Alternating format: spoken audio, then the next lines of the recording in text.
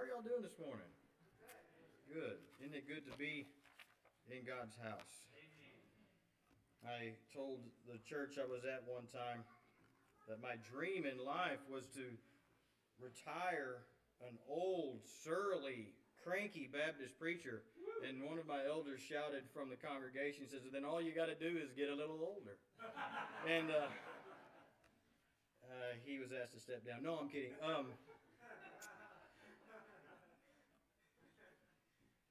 It's such an honor and I guess a privilege is what I really want to communicate to you this morning, to open God's Word and to share. But there's also I don't even know the word. There's a seriousness to it. There's a weight to it. If you've ever taught a Sunday school class, you realize that you don't really ever start to learn a lot until you try to teach it to someone else. I used to tell my students in the classroom, until you can tell someone else what you're learning, you haven't learned it.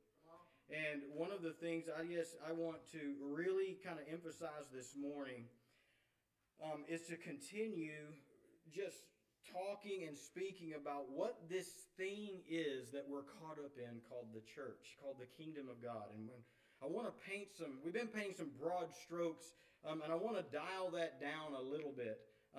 The First Baptist Church of Fruitvale, Texas is in a unique situation. Some of you, you're in this situation for the first time, or maybe it's the first time in a long time. And you're looking for leadership, and you're in a pastoral search pattern. And there's some things. We've been talking about what the church is, and this morning I'm going to dial that in, and we're going to talk about what the leadership looks like according to the Word of God within this thing that we call the church. And I hope to be able to expand maybe some of your thinking a little bit but let the text do it. And if you've got your Bible this morning and you want to mark your place and follow on, most of the scriptures I'll be using this morning will be on the screen. But I'm going to share a few with you. If you're wanting to follow along in your actual paper Bible or on your phone or point your device or whatever you do these days, we're going to be spending a lot of time in Acts and in 1 Timothy. But before I jump into there, you might be this morning thinking, why, for someone who's just kind of here for a short time, why are we spending this time talking about the church? Why would we spend this time to talk about what does the Word say about what we're supposed to do? I have this saying that I use a lot, and bear with me until I explain it. But I am of a firm belief, as I have been a pastor for 25 plus years, I've been in church all my life, that the last thing many American Christians need is another Bible study. And the reason I say that is because for many of us, it's kind of pointless to learn even more about this Jesus that we're already not following. Are you with me? And so when we encounter something in the inspired, inerrant, infallible, precious Word of God that is breathed out by the Holy Spirit of God, and we don't obey it, then we find ourselves in opposition to the Creator God of the universe. And according to the book of James, a faith without works, a faith that is not obedient, is really not even faith at all. And so the act of obedience to the Word of God is the ultimate sacrifice to God. He says, I don't want your goats and your bulls and your calves. He says, I want you, and I want your obedience. And so in Ephesians chapter 4, we see, if you wanted to turn there with me, I just realized I didn't bring my reading glasses. Y'all ever have those? I may have to get Brandon to, what power are those? Oh, my stars. I can't. What? You need to go to the doctor, bro. Woo! Brother needs some LASIK surgery. Okay. In Ephesians chapter 4, the Bible tells us that He, the one who descended, talking about Jesus, He also ascended. That means He went up. And when He did that, it says He gave some gifts. We just got through with Christmas. Am I the only one that ate something I should not have? Am I it? My mother makes this 4-layer pudding dessert. Stars. And you're supposed to have a little wedge of it. But on Christmas, You get to have that big wedge of it, and nobody says anything because they had one too. It's a gift. I mean, and I love it because my mother always keeps it in the refrigerator till all the kids have gone through the dessert line, and they forget about it. But we who've been around a while know that it's there. And so we sneak that out at the end, and after they've gotten their one dessert they're allowed to have, then we get the pudding dessert, right? It's a gift. We like gifts, don't we? We like to get them. We like to give them. My wife loves to give gifts. She's the hardest person in the world to buy gifts for. Y'all got any of those around your house that's just hard? And now she'll tell you that's not true. Oh, I'm so easy. There's so many things. And I'm just like, I don't know what to buy. But I love to get them and I love to give them. But in Ephesians 4, when he left, it says he gave us some gifts. And it says he gave us some apostles. He gave us some some evangelists, some pastors and teachers. So there's 4 specific things in Ephesians 4 that when Jesus ascended and the Spirit came that he gave us. And he gave us these apostles, these prophets, these evangelists, and these pastors and teachers. And they had one job. Have you ever had one job and you missed it? You ever told your kids, I want you to take out the trash. And then you come by 10 minutes later and the trash is still there. You had one job. And they didn't do it. Are y'all with me? Okay, all right. Okay, I need to know you're with me, or we'll be here till 2 o'clock if I don't think you're with me, okay? Y'all can talk back. You can raise your hand and ask questions, whatever you got, okay? And so we've got one job as an elder, teacher, pastor, evangelist, leader in the church. One job. And that job, according to Ephesians 4, is to equip the saints for the work of the ministry to build up the body of Christ. Now, we've been painting this picture of how the body of Christ, the church, the kingdom, as we like to refer to it as, is bigger than us, bigger than me, bigger than you, bigger than this town. It's everywhere. It is the eternal reign of God. For time past, future, eternity, outside of time, it is this reign of God that we're caught up in. And within our little box of it, our little corner of the kingdom of God, the church, and within that, there's a local manifestation of that, which is where we're at today. He gave us these things so that the saints of God can be equipped, not to just receive a blessing, but to go and do work. You understand that? I say it like this. For far too long, church, and especially in the American church, we've been so content to come, sit, get, and go full, instead of coming, filling, and giving it out. Jesus did not save us to just absorb. Teenagers, God saved you to do the work of the ministry. I remember growing up and I thought, man, I can't really do anything for the church until I'm at least in my 20s. You know? And then as I took my first church when I was 19 years old. I was a senior pastor of a little church. The youngest member of my congregation was 62, I think. He was our youth group. All right? He was spry for 62. And he actually was our youth leader. And he would go out and bring people in. They weren't members, but he would bring them in on a church van and he would minister to them. Because he was the youngest one of the bunch. I kid you not. That's how he got the job. And I remember at 19 thinking there's no way I can ever minister to these people. Because I'm thinking in my head I can't. But the weird thing is that God used us at that early age to do some things. And then God used them more than that to teach us. Because part of the great thing about working in the kingdom of God is it's not just about what you can do, but it's about what God can do through the circumstance to make you into a better reflection of Himself. And the disciples, guys, if I were to be looking at the disciples as a group, they would look more like this than like this. Y'all understand that? That Jesus took a bunch of people like this. Some of y'all went, oh no, we're in trouble. No, they took you guys and changed the world. Literally changed the world.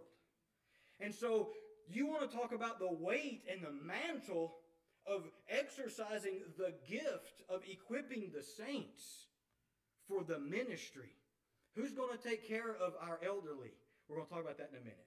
Who's going to take care of the spiritual formation of our young folks coming up or of our newly converted older folks? Because just because somebody's up in years doesn't mean that they're up in maturity. Is that right? I mean, some of us have been around church a long time, and we know people that have also been around church a long time, and they're not spiritually mature, and it's sad. Some of it's our own fault, and some of it's the system that we're in, and some of it's just broken humanity. We're just busted. And so I want to take you to another verse that's been a staple of mine. 2 Chronicles chapter 16 and verse 9. Since this verse became a part of my vocabulary, I'm not sure that I've preached a sermon, taught a lesson, written an article, written a blog, written a book, that this verse doesn't come up. Now I'm going to give you a verse, and out of the context of the verse is a very negative story. Y'all ever see a coffee cup with a good verse on it, and then you go read the chapter the verse is in, you're like, that's not what that verse is talking about at all. I know the plans I have for you, says the Lord, to prosper you. That's a great verse. People got it on their shirts. Go read the whole story sometime. That's a terrifying verse. Yes, there's going to be restoration, but to get to that part of that verse, you got to go through some stuff. All right? And that's kind of the context of 2 Chronicles 16, because Hananiah the seer, he's called in the Christian Standard Version, is rebuking King Asa. But look what he says in verse 9, if you got your Bible. I don't have a slide for this one. For the eyes of the Lord roam throughout the earth. Can we stop right there? Y'all understand what's happening? Raise your hand if you've seen Lord of the Rings. Oh man, all my Lord of the Rings references are only going to fall on half of you. Okay. There's a character in the Lord of the Rings saga trilogy, and they call him the all-seeing eye. And he sees everything. Well, he don't see anything compared to what God sees. Okay? So I don't care what you call that character in that book and in that fictional story. This says the literal eyes of the Lord are searching throughout the whole earth. It kind of gets conspicuous a little bit when you think about the eyes of the Lord are looking all the time. But what's he looking for? Look in the text. Throughout the whole earth, to show himself strong. Another translation says to give full support. For who? Let's look. For those who are wholeheartedly devoted to him. Another translation says, for those whose hearts are perfect towards him. And this is one of the most freeing verses that ever came into my walk as a believer or as an elder, pastor, teacher. Because here's the deal. Guys, y'all look right at me right here. I'm going to tell you this real quick. You're going to screw it up bad. There you go. You're going to. Guys, I want y'all to look right at me. You're going to screw it up. It's going to happen. If it hasn't happened yet, it will. Okay? You know what this verse tells me? That's okay. Because his eyes are searching throughout the whole earth for somebody whose heart is fully devoted to him. It doesn't say he's looking for people who get it all right all the time. He's looking for people whose hearts are fully devoted to him so that he can give them strong support. Do you want God to give you strong support? I want God to give me strong support. So instead of focusing all the time on getting all the I's dotted and the T's crossed, which is my fleshly way of doing things. That's my bend. I want it all to be done right. But what I'm learning is that that's kind of putting the cart before the horse. Is what he's really interested in is where's your heart? And so what that did to me in my ministry was it allowed me to take young people whose hearts were growing and developing in devotion to God, give them a ministry path, turn them loose, and let them go. Because they don't need my support nearly as much as they need his support, and his eyes are looking for that devoted heart so that he can do just that. Does that make sense? And so it frees us up to let the Holy Spirit be God, because we make lousy gods. We make terrible gods. We tried that once in the garden, if you remember the story. Oh, if you eat this, you'll surely die. And Satan said, not really. Oh, no. He's just afraid you're going to be like him. It's just that first little lie.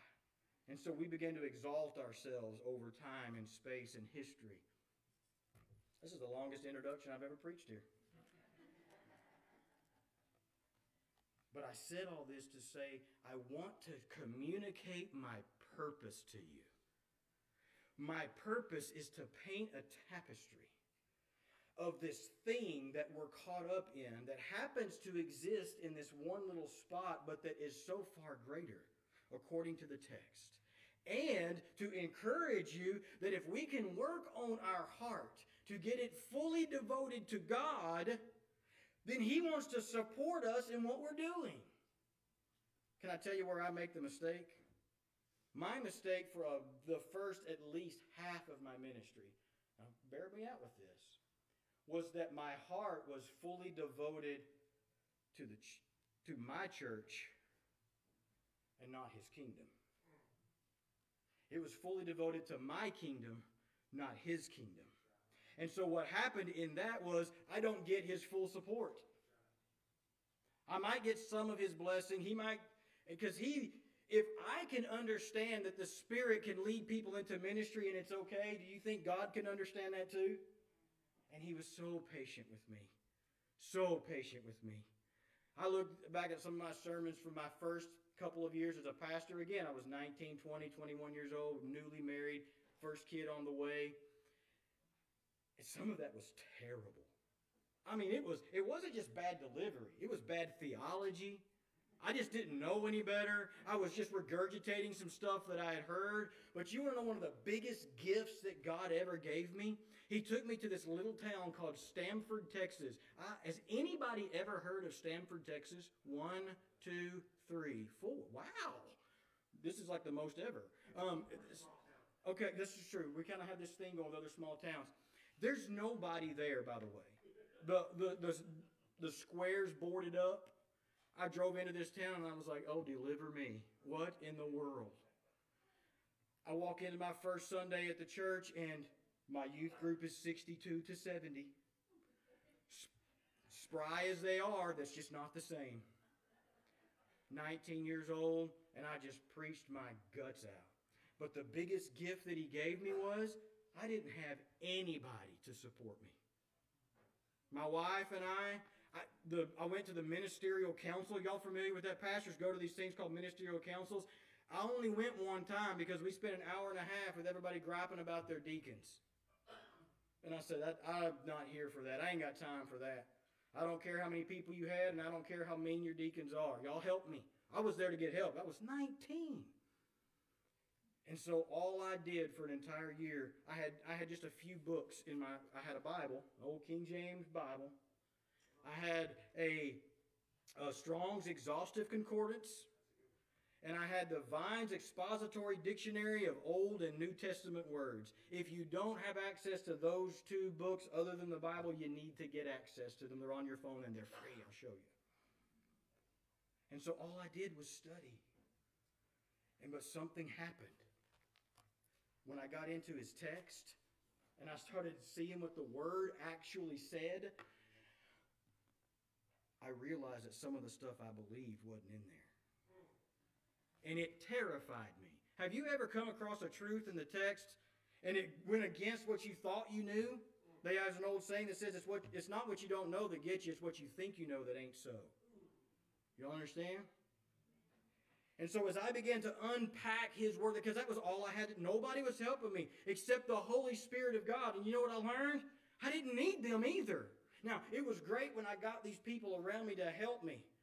But really what He taught me was, He says, if I've got a job for you to do, I've given the gifts, those 4 things, they'll equip you. And the Holy Spirit, we learned this a couple weeks ago, will guide you into all truth, even the deep things of God. And He began to do that and to work in my heart. And I praise Him that as I began to get those roots down and those seeds began to grow, He did bring some other men into my life that began to take those seeds and water them as Paul planted and Apollos watered. And we began to do that, and it began to build into the bumbling idiot that I am today. But I say all that to say this. It is incredibly important. I can't stress it enough. Through the power of the Holy Spirit to know how to handle this book. I encounter people in churches all the time that say, well, I'm not a Sunday school teacher, I'm not a deacon, I'm not an elder, I'm not one of the leaders, and so I'm just going to let them do all of that deep work. And I want to challenge you today that that is absolutely not the will of God for your life. The will of God for your life is to learn how to rightly divide the word of truth. Well, wait a minute. That's in that list of stuff that he's telling to a pastor. That's exactly right. I want to encourage you to be a Berean and check everything that you hear that comes out of this thing by this thing. Let the Holy Spirit take witness to that so that you can tell when crazy stuff gets said, right? Are y'all with me? You ever heard somebody preach something that was really crazy? And you're like, I'm not so sure about that. Sometimes it's the craziest stuff that's actually true. And sometimes it's not. What's your point? Today, the whole thing I kind of want to share with you this morning is simply about leadership. There's a couple of things I want you to walk away from today. Number one, leaders within the church are a blessing and a gift from God. They are. They carry, the Bible will say, double honor. Especially it says those who are laboring in the preaching and the teaching of the word. And part of that's because it's hard. It's just hard. Not like hard digging a ditch hard, but hard like when when the word begins to get in you, it begins to change you, and you begin to see things around you, then you begin to have compassion for people. And you start carrying burdens for people.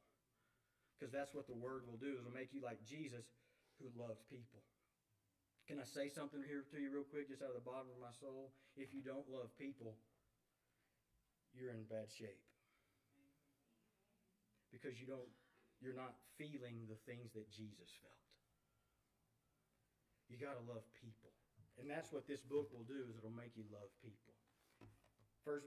This is my first verse that's actually I have a slide for today. In Hebrews chapter 13 and verse 17. The Bible says, obey your leaders and submit to them, since they keep watch over your souls as those who will give an account, so that you can do this with joy, so that they can do this with joy and not with grief, for that would be unprofitable to you.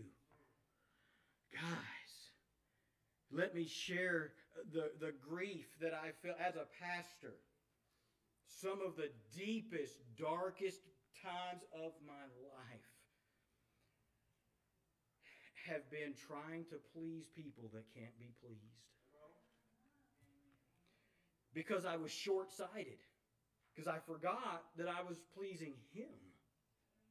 But I love this text, and it has been informative to me as I have transitioned out of the senior pastor role in this season of my ministry and more into a going and doing and teaching and training part of the ministry.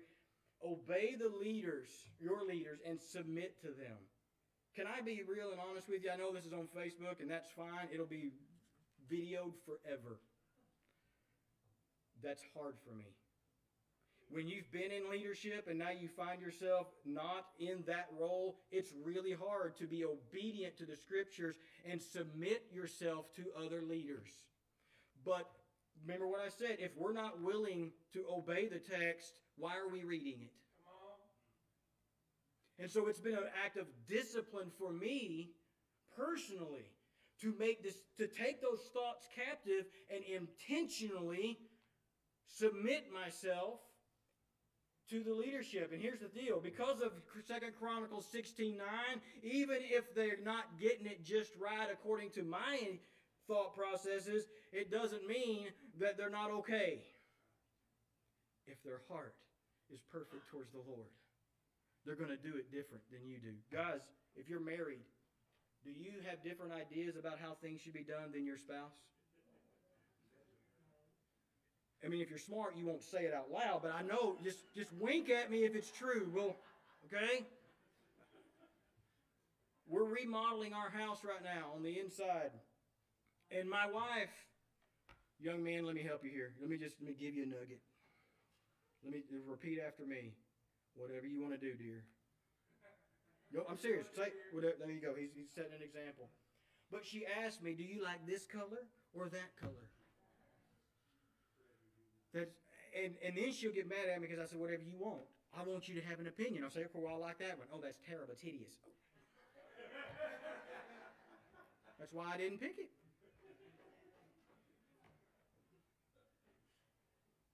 But just because she thinks it's different doesn't mean that she's wrong. And in matters of our house, hear me, I really don't care. And it's not that I don't care about the place that we live. I just know my opinion means less to me than her opinion means to me, because we've taken a posture of self-denial, of dying to self, and I want my bride to be happy. Her happiness supersedes what I want. Just the same as God said, submit yourself to the leaders that are over you. I want God's full support because my heart is perfect towards Him in obedience to His Word. I want that full support. And if they screw it up, guess what? He will fix it. Amen. That doesn't mean we don't have opinions and we don't have discussions and all that kind of thing. I'm just saying, and maybe I would even say this, particularly in spiritual matters, because those are the ones that really matter. But look what the verse says. The reason we do that, since they, or I would even say because they, keep watch over your souls as those who will give an account. Here's the deal. God-given, God-called leadership within a body carries the mantle of standing before God for your soul. Maybe I would say it more specifically in how they have shepherded your soul. That's a weight. It's one you have to gladly carry if you're in that position. But I would submit to you, even that goes down to if you're teaching a Sunday school class. You are in a position of leadership over your tiny subflock. And he says, you keep watch over their souls. That means you're praying for them. That means that you care about them. And if they're going off the radar, if they're going off the reservation, you just don't be like, well, I can't believe they did that. No, you go after them because you love them. Then he says, so that they can do this so that they can do this without joy, not with grief, for that would be unprofitable for you. Have y'all ever worked somewhere where the boss was mad all the time? Anybody? Some of you are like, yeah. Was that a joyful time? Did you appreciate that? No. Can you do anything right in that environment? No. If you don't believe me, guys that are married, do something, just do something you know is going to make your wife upset, and then try to keep doing stuff. See what happens. Because once it's done, you're done. You just better just quit. Go ahead and just, yes, dear. And that goes the other direction too. Because when I get mad, nothing's right, right?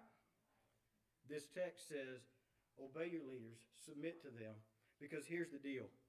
If they're in that position, and I'm saying this because I've met with y'all's leaders, and guys, they got some of the most beautiful hearts that I've seen in a long time. They love you so much. They are so proud of you. They are tickled pink. They may not even always know how to articulate it. I don't know.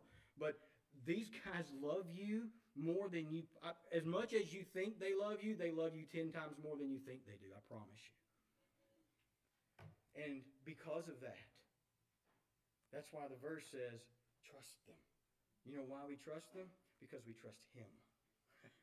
I trust God.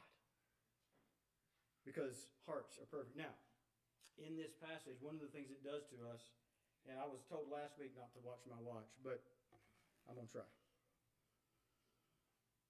There is a structure that has to be done. And because you're in this transitionary period, I want to encourage the body of Christ, not just the leadership. Because ultimately, guys, as a church, y'all are going to have a voice, right? The heart of the person that will lead into the next season must be completely devoted to the Lord. Must be. Because you want that person to have the full and strong support of the Creator God of the universe.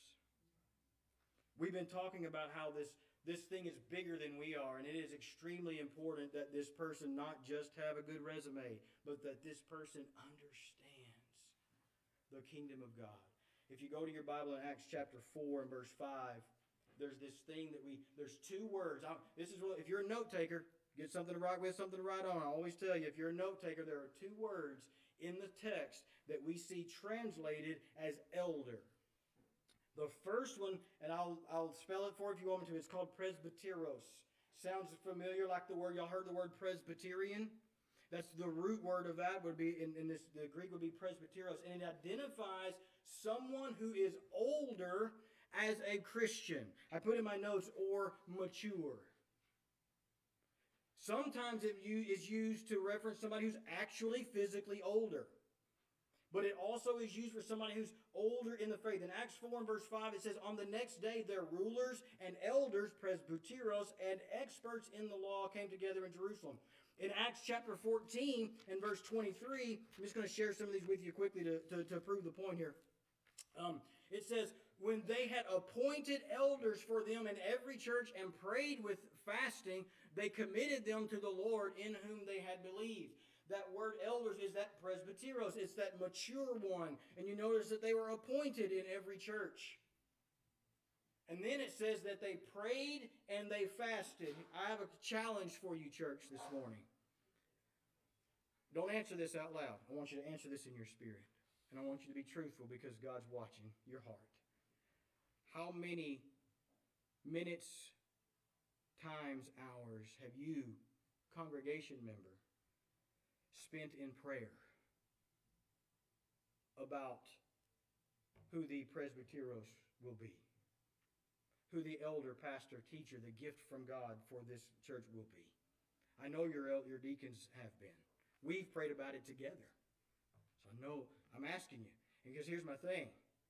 If you haven't been, if in your heart you're like, well, I prayed about it a couple of times, I'm asking you to get fervent.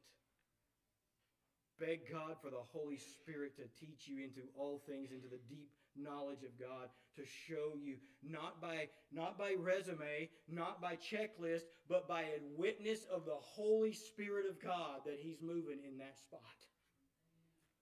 Because you can have a great resume and not be able to follow the Holy Spirit out of a paper bag. Right? But you may be in tune with the Holy Spirit of God and have a heart that is perfect towards Him and have the full support of the Creator God of the universe and have an awful resume. They're not always equal. They're not always separate. You can't tell. I interviewed for a job one time. I was an assistant counselor at a drug rehab for adolescent youth. And the medical director spot came open. I literally had an associate's degree in like fine arts or something. You had to have a master's level social work with like 10 or 15 years of experience. Guess who put their name on the list? I applied for that job and I got an interview. And I walked in and this guy, he said, why are you interviewing for this job? You don't have the credentials to have it. And I was like, you're right, but I'd like to find out what those credentials are. Tell me what I would need to do to be you. And that was the best interview I ever had. I didn't get the job, but I learned a lot. And I could honestly, I could probably do his job as well as he could. He wasn't there smart. But sometimes you just need to get into the mix to learn how the mix goes. And I want to encourage you to get in the mix. The Bible says in Acts chapter 15 and verse 2 through verse 6, when Paul and Barnabas had a major argument, which, by the way, is a whole nother sermon. I say that a lot, don't I? That's a whole nother sermon, but just because God's moving in a place doesn't mean that everybody always gets along. Have y'all noticed that? Everybody thinks that, oh, everybody loves everybody. The church is growing and everybody loves. That means God is moving. I want to tell you, when the Holy Spirit starts moving, people are going to get cranky with one another. It just happens. And it's been my experience that when God's really doing a work in people's lives, it makes us so uncomfortable. Sometimes we'll find ourselves at odds with people. And it's a great opportunity to walk through what Matthew tells us in chapters 5, 6, and 7 on how to deal with people. Come on. Right? Well, they hate me. Oh, I had a guy tell them, I just can't deal with them. They hate me. And I said, really? Do you think he's your enemy? And they're like, absolutely. He hates my guts. And I said, well, that's good because the Bible teaches us how to deal with our enemies. Have you loved him, prayed for him, done something kind for him lately? Well, no. Yeah, try that, and then we'll get back together. He says, when Paul and Barnabas had a major argument and debate with them, the church appointed Paul and Barnabas and some others from among them to go up to meet the apostles and the elders, the presbyteros, in Jerusalem about this point of disagreement. We saw this if you're following our study in Acts on Wednesday nights. When Cornelius received the Spirit, what did Peter have to do? He had to go back to the Jerusalem council where the presbyteros, the elders, the leaders, were seated so they could discuss whether or not God could do what he did already.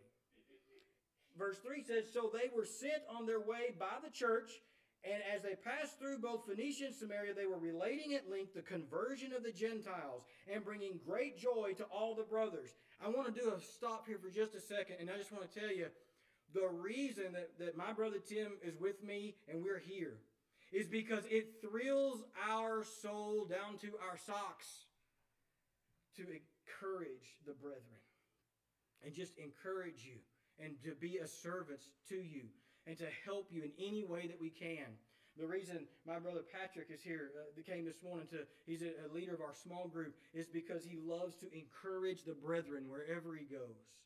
And that's what they were doing. There was this huge debate. There were all these problems. The church sent them out. And along the way to their destination, it said they were just telling everybody how the Gentiles were getting saved. And it encouraged the brethren to tell about what God was doing. Verse 4. And when they arrived in Jerusalem, they were received by the church and the apostles and the elders, the presbyteros, and they reported all the things that God had done with them. Verse 5, but some from the religious party of the Pharisees who had believed stood up and said, it is necessary to circumcise the Gentiles in order for them to observe the law of Moses. And then both the apostles and the elders met together to deliberate about this matter. So let me paint this picture for you. Gentiles were getting saved. Up to this point, only the Jews got saved. The Jews were circumcised. The Gentiles were not. And it says that those of the religious party of the Pharisees, in other words, they were orthodox, hardline Jews. But it says they had believed. So they were Christians. They stood up and said, in order for these Gentiles to really be saved, they've got to be just like us. And you'll find out later in that passage, the word came back, no, they don't. No, they don't. As a matter of fact, they said, leave them alone. Let them stay uncircumcised. Because what's important is not what's on the outside, but it's what's on the inside, because it's the heart that's perfect towards the Lord that God wants to support, not the outward action. Although the outward action grows out of that heart and it seems to come as a package deal, he's like, you may mess up all the outside stuff. What I'm interested in is your heart, because even those religious Pharisees that had now believed in Jesus, I believe that they were believers. They were in the kingdom. God was looking for them as well. They were just at that moment so focused on the outside stuff. They were so focused on the check boxes, so focused on what man thought, they forgot to listen to what God thought. And I want to encourage you to get your heart in tune with the Holy Spirit more than you do with what you think should be done. Does that make sense? Because the Holy Spirit knows the deep truths of God. We don't. Unless and until He reveals it to us through His Word, His Spirit, and the people around us. Acts 15:22, the Bible says, then the apostles and the elders, the presbyteros, and the whole church decided to send men chosen from among them. This is later in the chapter. Judas called Barsabbas and Silas, leaders among the brethren, to Antioch with Paul and Barnabas. And so what we learn from this is that elders actually held a position of decision-making regarding spiritual matters and doctrine. In most of our churches, I don't know how you guys view it, honestly, but I want to say this. The deacons here, Guys, I want to tell you, you shepherd well. I want to encourage you this morning because I think you're shepherding well. And you know how I know that? Because this has been a really difficult season. Have y'all noticed? Not only are we in a pandemic, but a tenured pastor moves on to another ministry in the middle of it. And can I just say, this church is still thriving. We talked about that on the way this morning. You guys are all right. And it's not that you're just surviving. You're doing well. The Spirit, the first day I walked in here, I told my wife when I got home, I said, man, there was such a sweet Spirit in there. And that's a testimony and a testament to the fact that you're being shepherded well. Because see, they may carry the title of oh, Father, can I do that? Sometimes I have to ask God if I can say what I want to say. They may carry the title of deacon, which means one thing, but I'm going to tell you what, they're leading like elders. I don't care what you call them. Because the really only big difference is that a deacon's not required to teach. An elder's required to handle this book at some level. Maybe not from up here. It may be sitting at a coffee table. It may be sitting at your couch but he's got to handle the word and teach and grow people up into maturity. It's a requirement. And if you can't do that, you're in the wrong seat. Okay? And then according to the text over in Acts chapter 6, the reason that deacons even existed in the first place is because the elders who were worried about the spiritual maturity and praying and preaching couldn't take care of the Grecian widows. And so they said, go get us some dudes that can do that so we can do the big stuff. And then they went out and did that, and they got them all some people, and all the ladies got taken care of. But what we have now, and it's not wrong, it's just what we do. Now we've got these labels on what we have. We don't all call them the same thing, but functionally, these guys are shepherding you, and they have oversight. The Bible, the next word that we're going to talk about is episkopos. It literally means to have oversight over. I told the elders of our church, sometimes I go to them and I have an idea, I want to do stuff, and sometimes they like it, sometimes they don't. But why do you take it to them? Because they are overseers and shepherds of my soul.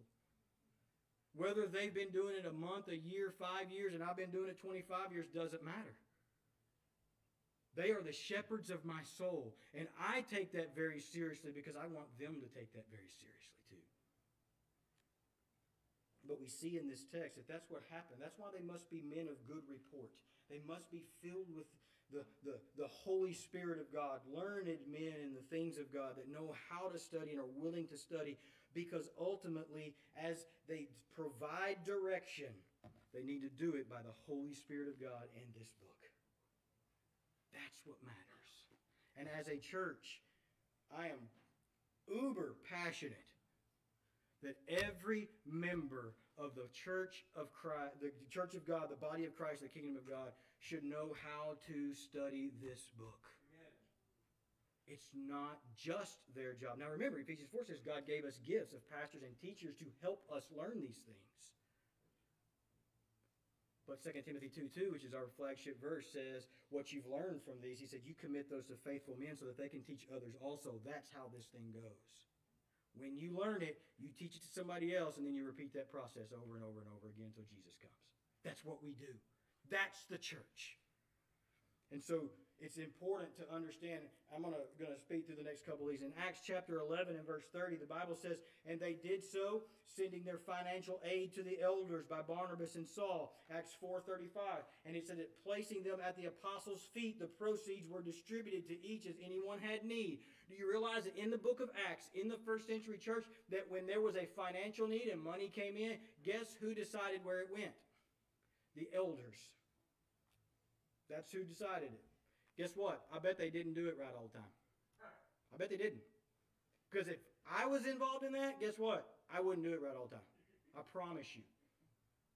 Matter of fact, can I give you a personal story? As a senior pastor a few years ago, I have this flaw that I'll just give it all away. I'll write checks. Somebody says, here, just do it. Well, but the problem with that is you can't always pay the bills when you're like that. And so my elders had to come in and say, hey, brother, we love you.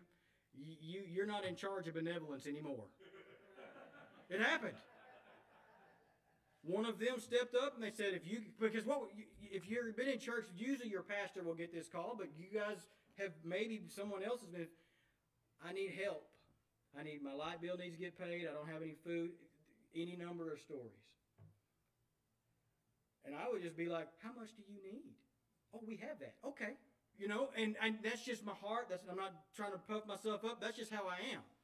The problem with that is that's not always good stewardship for what you have to have over either. I mean, I can't just give everybody my own money and not pay my mortgage. Right? And so they had to come in. And you know what? As shepherds of my soul even as well, it was good. And I just said, you know what? I will gladly turn that over. Y'all go handle that for me. And so when people would call, because they would catch me all the time, because my name was on the sign, or not on the sign, on the website, I need this. I said, you know what? I got a guy for you to call. You call Craig, and he'll, and I never thought about it again. Oh, it was so wonderful. I don't know if they got what they needed or not. To this day, I have no idea.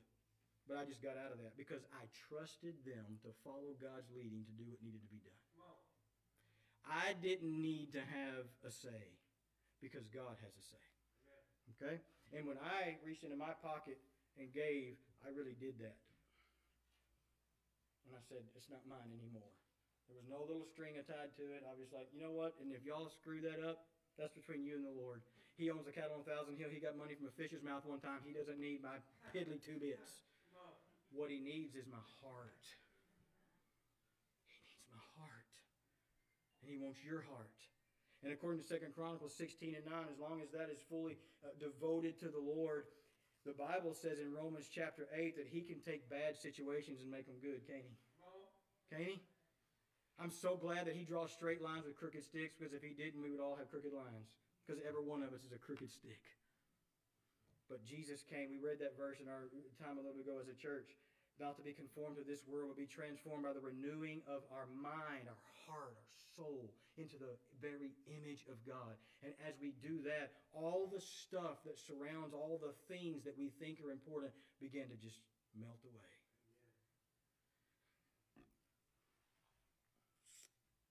In 1 Timothy chapter 5 and verse 17, the Bible says, elders who provide effective leadership must be counted worthy of double honor, especially those who work hard in speaking and teaching.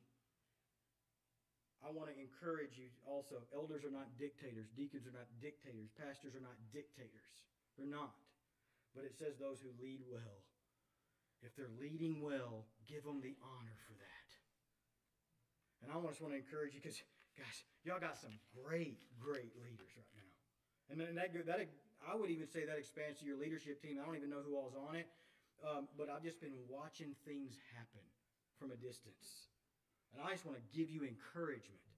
I want you to feel the honor that I feel for you, because I think that you are absolutely walking in the Spirit of God. And I'm so proud of you for that.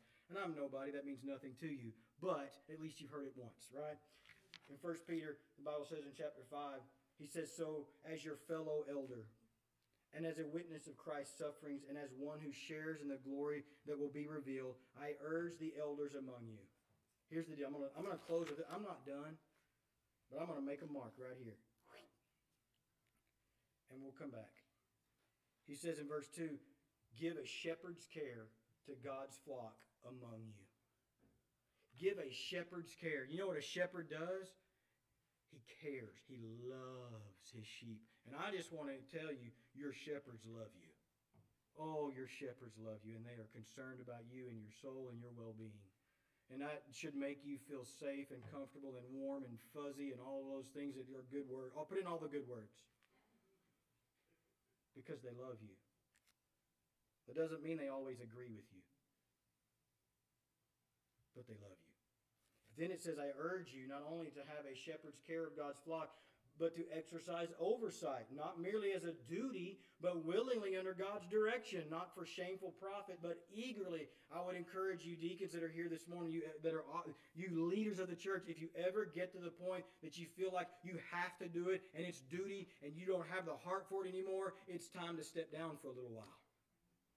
Because the Bible says, remember, there's no reason to read the text if we're not willing to obey it and let it get into us and make us different.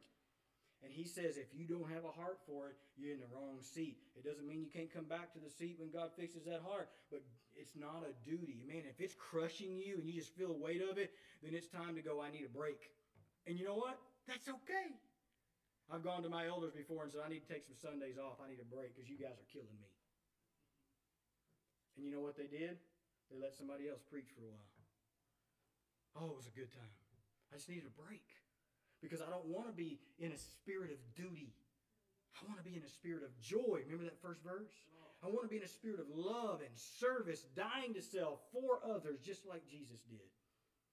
And then he says in verse 3, and do not lord it over those entrusted to you, but be examples to the flock. That's why I titled today's message, Leading Servants. Here's how I characterize the difference between elders and deacons. Deacons are servant leaders. They serve first, lead second. Go study Stephen. And he even did miracles and stuff, so it's not like they can't preach and handle the word. But according to the text, an elder is a leading servant. They lead first as they serve. Does that make sense? It's a tiny twist of the semantics. But someone who serves and then leads because of their service, and then someone who actually leads through their service as they serve in the word and in the spiritual direction. They visit the sick according. James chapter 5, is anyone sick among you? Anyone ill? He says he should summon the elders of the church and they should pray for him and anoint him with oil in the name of the Lord. We call that creatively or affectionately getting James 5'd. If you're sick, you want to be obedient to the word, what does it say to do? Call the elders of the church. And you have them anoint you with oil and you pray over them. And there's somebody's going, that just sounds weird. It kind of does. Let me tell you a little story and I'll close. It was at Martinsville Baptist Church years ago. And it's a Baptist church. And if I've already told y'all this story, just somebody waved and said, we already know this story. Because I do that. I repeat stories real bad. And this lady, and I probably have told you this, but she came up and she wanted to be James 5, and we did it. I didn't have anything in this church but Crisco vegetable oil. I went and got it. That's all I had. I didn't have any of this fancy stuff. It smelled good. It smelled like fried chicken. And she said, I want you to James 5 me because the book says it. And she was right, brother. I put a little, and I was like, hey, how are you supposed to pour it on there? I mean, do we? I mean, what do we do? Do we need to put some plastic down? How's this work? Because I've never done this before. And I mean, I was like, I don't know, but Lord, you're supposed to. So we rubbed a little on her forehead, and I didn't know if it was right or not. But 2 Chronicles 16:9 says I didn't have to get it just right, amen. And we did that, and she had a tumor, a cancerous tumor, and it was on a Friday. They got it on the MRI. And we prayed over it, and I invited the elders to come down, and we laid hands on her, and then I invited everybody. Because here's the deal that I want you to get. You may not be a deacon. You may not be an elder. You may not be a Sunday school teacher.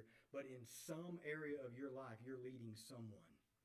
Almost always. It may be your friend group at school. It may be the guy that you have lunch with who's just beginning to have faith. It may be your family that you sit down with at dinner. It may be who knows what your group is, but you're leading someone. If you're being obedient to God, you're teaching someone because what you've learned, you're supposed to be teaching to someone else so that they can teach it to someone else. You see the pattern. And so we would tell her, I said, everybody come up. And we laid hands on this lady. And people were like, are we supposed to do it with left hand? Right? Eyes open. We kneel. Nobody knew. And you know what? It didn't matter. She said, I'm sick. Y'all pray for me. We did it. She went back to the doctor the next week and had another MRI, and the thing was gone. It was gone. Did we do it? No. But God did.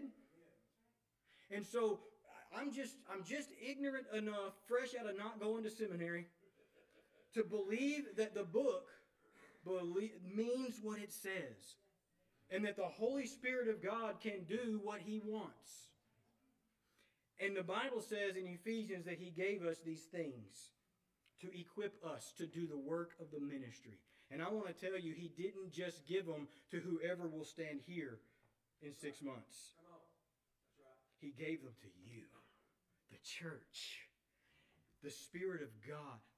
The same Spirit that floated over the face of the waters in Genesis lives in you if you are a follower of Jesus. And You may not really understand the ramifications of that, but I understand sometimes Paul would write in the book and he says, I don't know if I was in heaven, if I was on earth, in the Spirit, out of the Spirit. I don't even know. Peter did the same thing. We talked about that when he broke out of the prison. I don't know if it was real, I just don't even know. I just know that I was bound up yesterday, now I'm not. And I want to encourage you to be in prayer. And I'm going to challenge you, if you're brave enough, to ask the Holy Spirit of God to show you Himself in ways He's never shown you before. I told you I was going to tell one more story. I'm going to leave you with one more. When I worked at that drug rehab, we had kids y'all's age. We had 12 to 24 was our deal. We had a young man come in one time. He was about 14, a self-proclaimed atheist. And he said, I don't believe in God. And he had seen, I always carried my Bible to work, and I led a Bible study, and he was asking me one night, he told me about his story. And I'm going to tell you, his story was awful. And if I was him, I wouldn't have believed in God either. And he said, I want to believe in something, but I don't know how. And I told him, I said, I'll tell you what you do. You give me 7 days. And I don't know where 7 days came from, except that the Holy Spirit told me to say it.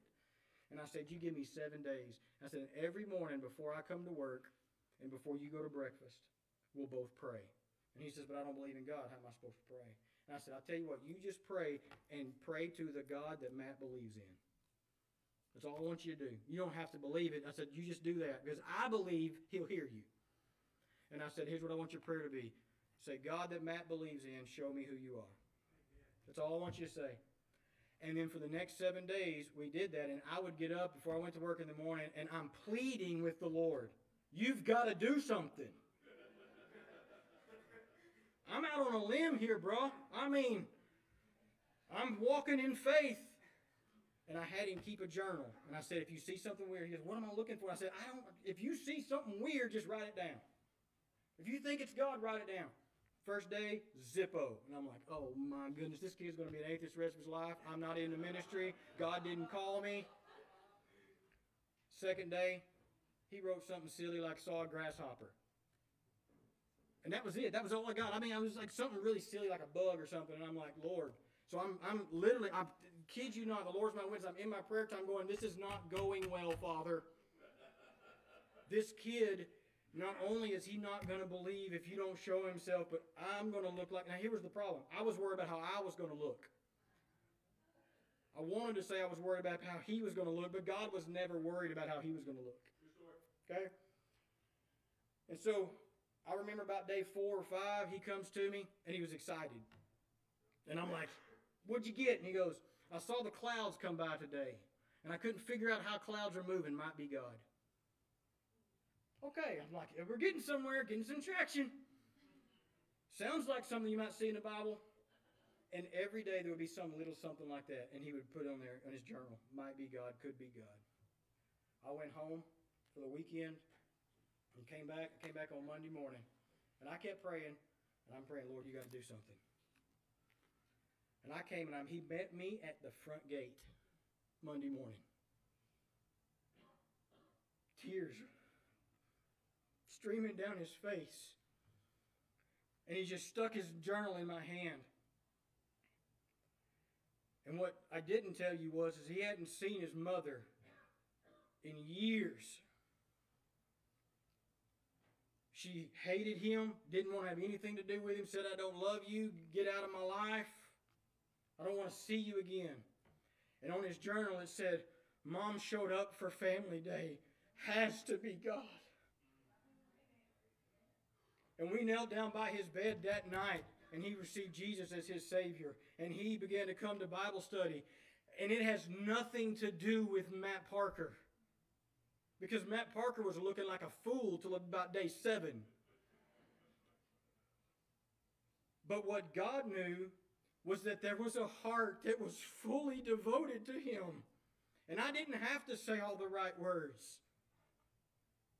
But he wanted to give strong support. And more than that, more than he wanted to support me and what I was trying to do, he wanted to save that kid. Because he loved him.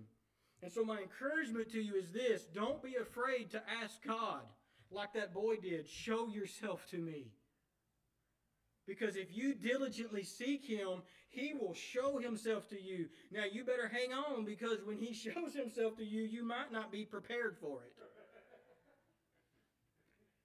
But I'll tell you, it is in that moment that you'll find the sweetest, most wonderful presence. And I don't mean that everything is all going to work out. You're going to get the new job and the new raise. As a matter of fact, it might all go south on you.